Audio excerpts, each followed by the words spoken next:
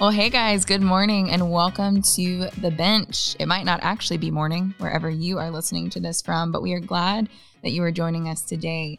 The Bench is Mercy Church's podcast where we discuss content, topics, and themes that we didn't get to in the sermon on Sunday because, quite simply, we just ran out of time.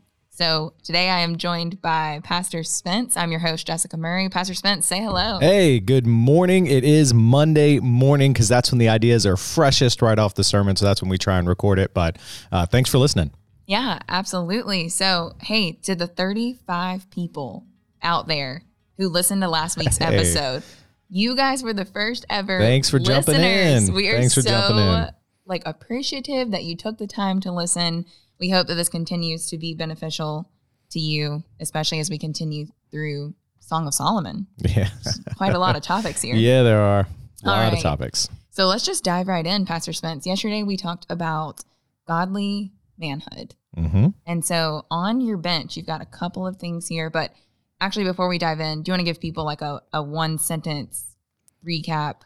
What was yesterday's sermon about? Yeah, yesterday was looking at Song of Solomon, chapter 1. What is a godly man? We're looking at the man and the woman interacting, and the summary I would give would be the definition of manhood that I gave a couple of times. So a godly man is one who rejects passivity, accepts responsibility, leads courageously, and anticipates or expects God's greater reward. Yeah, absolutely. So for any of the men out there who are listening and after yesterday's sermon might just be feeling guilt or shame or just conviction, but along with conviction sometimes comes difficult emotions that we're walking through. What would be your word of advice as men are thinking through what you preached on and how they're processing it this week in their time with the Lord and also in community group? What would be a word of advice of how they can process that well? Well, first, I would just affirm processing it in community and not alone. Secondly, and this, I'm just going to say I know it as a guy, but every guy is different, just like every person is different. But what I've noticed is when I try and pursue change as a Christian in light of truth that I've heard, so in light of a sermon or studying the Bible, whatever, there's two ways that can happen. If you think of change like trying to bend a metal bar. This is an illustration I've heard that's helped me a lot. Yeah. There's guilt and shame. What guilt and shame does is it just tries to bend the bar as it is, and it starts to bend a little bit just out of sheer strength. That's what guilt and shame do, is they force you to just try harder. And you might actually bend the bar for a little bit, but over time, you're going to get tired and you're going to let go, and that bar is just either going to snap or it's going to just go right back to the way that it was. Yeah. So that pressure is going to cause you to just break, and you're just going to not be the person, like depression, anxiety, all these like real things caused by an attempt at spiritual change. Or you're going to get bored, tired, frustrated. You're just going to go back to your old ways. What I heard was the difference between guilt and shame and changing through the power of the gospel. The gospel, what God does in the announcement of the gospel is that he changes you from within. And to use the metal bar illustration, he heats up the bar. And when the bar is heated up, then you can reshape it and it can be formed into something different and stay that way. And so what I'm hoping is that the way that we approach manhood is saying, hey, be reshaped through God's love for you. Don't try and just change. Abide in God's love. That'll heat up your heart, which will then lead you to the kind of change that'll be lasting in your life. Yeah, and I think yesterday in the sermon, you even challenged our men to spend 20 minutes a day. Right. Just wake up earlier, spend 20 minutes with the Lord, and that's where that heart change can begin to happen. And also, if you're listening to this out there and you're a man and you're looking for community, we do have community groups here at Mercy Church, and those are smaller gatherings of Mercy members and attendees throughout the week. And so you can actually go to mercycharlotte.com/groups and find a community group to be a part of, especially during this series while we're processing just things like this. It could be really helpful to have that gospel-centered community. Very helpful. Yes. I mean, very helpful. Do this in community. Do this with brothers. Yeah. Locked arms together. Let's struggle together. Yeah. Yes, absolutely. Well, on to our next thing. I know I was wondering this during the sermon, so I'm sure there are probably other people that were wondering as well. Why did you not include verses 12 through 14? You just skipped right over them in the sermon. Okay, well, a couple of things. One, we're going to go through this chapter again this coming weekend as we talk about the woman, all right? This is one of those things, guys. It's a great example of why we do this podcast, because we just can't put everything in one sermon. And, 12 through 14, this is the woman talking about her king. He's on his couch. My perfume releases its fragrance. The one I love is a sachet of myrrh to me, spending the night between my breasts. The one I love is a cluster of henna blossoms to me in the vineyards of En-Gedi. Yes, getting more sensual again as she's talking about him, but that sachet of myrrh, this is just I'll say it probably this weekend, but it's just kind of an Oriental custom that was passed down for thousands of years, where this little sachet would just stay overnight on the woman's chest, and there would be perfume in there that would be released overnight. So then the rest of the day that she would go around, she would have this pleasing scent. And what she's saying is two things. She wants him to be there, but also that he is like that myrrh and that he makes her better, right, when she's with him and around him, that kind of thing. And what is En-Gedi? We might talk about that next week. I tell you what, it's an oasis in the desert, and that's all I'll give you for now, because it's just going to be great for this coming week. Okay, absolutely. Well, I know there was another verse that really, it's in your bench, and it's one that I've heard you, especially when leading men, talk about a lot before. 1 Timothy 4. 7 and 8, I believe. So if you want to go ahead and just. Yeah. So this one I've used with guys so many times, maybe just because it's been so formative to me. Maybe it's because there's some of the guys that I've discipled or whatever, it connects with them, but train yourself in godliness, for the training of the body has limited benefit. But godliness is beneficial in every way, since it holds promise for the present life and also for the life to come. It's great that you train your body. That's what's saying. There's some benefit. And it's good. You treat your body as a temple. That's good. God has given that to you. It's a good discipline. I try to practice that discipline too. But since you can't muscle your way into heaven, it makes no sense to be more committed to the gym than it does to Jesus or to whatever. If your thing is not like, working out, whatever that other thing is that might have some benefit and bring some benefit to your life, if that's at the expense of walking with Christ and of training yourself in godliness, man, cut it out and replace it with godliness, because that other thing will do you harm if it's at the expense of walking with the Lord. So if you tell me you can't spend 20 minutes with the Lord each day, but you can spend an hour in the gym, I would just say that's a problem. Yeah. And it's a problem, again, not out of guilt and shame, guys. It's a problem because, man, the time you spend with the Lord is forming you so much, and the absence of that time is also forming you.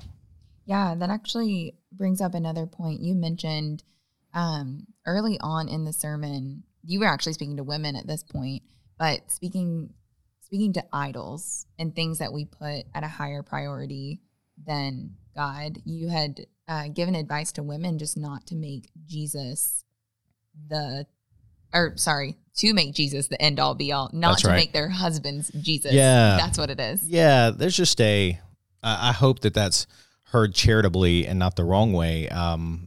What I hope you hear is, if we try and put one another up on hey, I'm not going to date you, or let's say we're married, I'm going to be disappointed in you unless you are exactly like Jesus.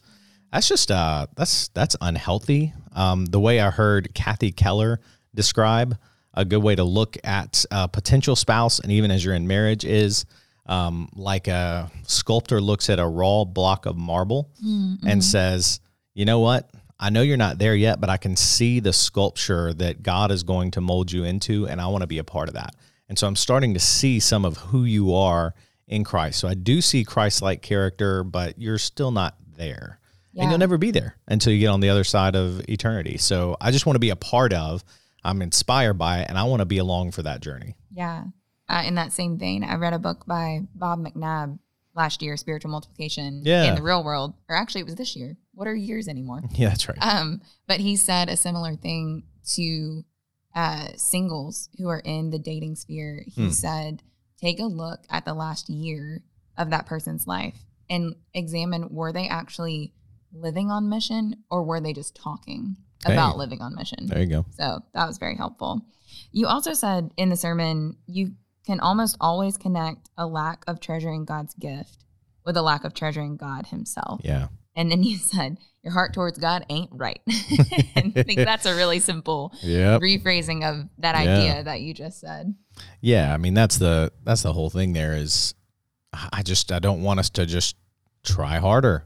I want us to try, but I want us to try harder from the right heart. Yeah.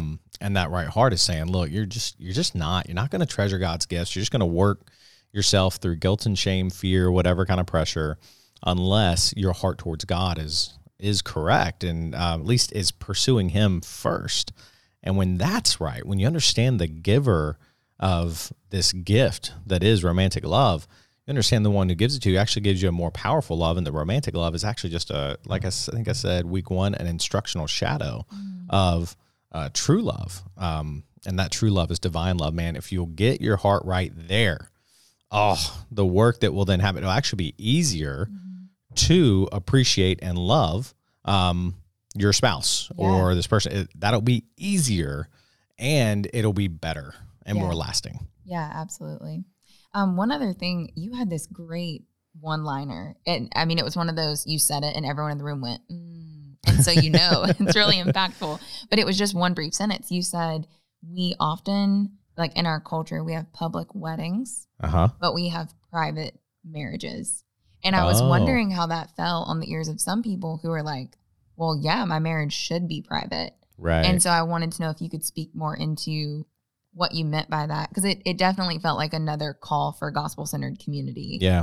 But it was such a quick, catchy, a sticky phrase. It was a sticky phrase. Yeah. This always happens to me, by the way. I do all this work I like to manuscript out my sermons, especially we're in the stage room where we're preaching multiple times on a Sunday. So I just like that to make sure we get the same general message out. But then as you're praying, part of preaching is just kind of like following the Spirit in the moment. And that's part of it. That's a whole bunch of it. And that was one of those that it ain't in my notes. And I just was like, hey, this is what I'm trying to get across here. Yeah. And also I think it comes from a place of me having done so many weddings, seen so many just happy, joyful, big room filled celebrations around the people that love them the most. And I'm like, this is right and good. And then people struggle in their marriages and they don't tell anybody about it. Yeah. And they silently struggle, and oh my goodness, what a weight to try and carry, whether that's because of a conflict, or I've seen couples struggle because of grief, like they're mourning the loss of a child, or something like that. And they just struggle privately. Right. I'm like, gosh, this is just my word there was not public marriage in terms of let me air all my junk. In fact, you should honor your spouse, and you should not be dogging your spouse in public. We'll keep talking about that in the series, but you should have people who see your marriage, who know what's going on, and not just the two of you, who have a good understanding of what's going on, and you're just interacting in community with others. I promise you, people are smart. All people are, and they pick up on things that are healthy and things that are not healthy. And if you got good friends, good friend will pull you aside and say, hey man, I'm kind of noticing a pattern there. You okay? You guys okay? What's going on? So just live your life in community. Yeah, I think that's the quick way to summarize that. Not isolate. It's not just fake community where we attend a Bible study once a week. Yes. True community where we're like known and know others, Yeah. What would your advice be to those who they're hearing these sermons, they're picking up on these things, and in love, they want to call out their friend or they want to call out their spouse or the person they're in a relationship with, but they are scared of handling conflict? All right. Here would be my couple of things, because I think this is going to happen. First thing I would say is a solid week, and there's nothing special about the 7 days, but I just think it's a start of a timeline. A solid week of prayer and probably fasting. I have seen the Lord use that, which he calls us to, so many times to soften. It's crazy. Soften our own hearts. Like we then all of a sudden get the proper, like we're not judgy. We got this proper like fear of the moment that we're stepping into, like speaking on behalf of God, which is kind of what we're stepping into there. But then also I've seen the Lord prepare the receiver, the recipient of this. That's so good. In ways that like, it had nothing to do with me. All I did was just start praying and fasting. Right. So I want to first encourage that. If it's your spouse you feel like you need to talk to, if you have a friend, another guy or another girl that you can talk that through in a way that you've got there's a circle of trust and everything there that you feel like, yeah, I can do this. This wouldn't violate my spouse's trust to do this. Then you should. Yeah. Just because there's some things that we do if we in grace and in love in order to go through marriage, we just got to be able to say, you know what? I'll just wear that one and we'll move on and I'll forgive and go, because we can't just be in conflict all the time. Yeah. But some things are going to need to be addressed for sure. And that's where I would say prayer and fasting, try and get some counsel if it would be in a way that wouldn't violate your spouse's trust to do that, which means if you're not in that space right now, go ahead and build that where you say to my spouse, hey, Courtney, I've got these 3 guys that are in our community group. Yeah. I'm going to what's the boundaries of what I can talk with them on everything else? Yeah. And then you go to them humbly, as humbly as you can, truth and love. Just anticipate starting, if you want to get into the actual script of the conversation, I would say start with yourself, how you're feeling, recognizing that you are a sinner, and don't fake that. Like, I know, I sometimes sin too. Like it happened in 1986, but not since then. But just in realness, hey, this is how it felt to me. I love you, and I'm only sharing this in love and the effect that this action or these words had on me. And that's in the spirit of Scripture and Matthew 18, and that's going to be, Lord willing, if your spouse is trying to follow Jesus, going to be well received. But yeah. Pray. That's great. That's a great word there. Well, that's all we have time for on this episode of The Bench. Before we get out of here, I did just want to recap your 5 characteristics of a godly man. Oh, yeah. Non-exhaustive list, but a godly man demonstrates and pursues Christ-like character. A godly man uses his words to build up.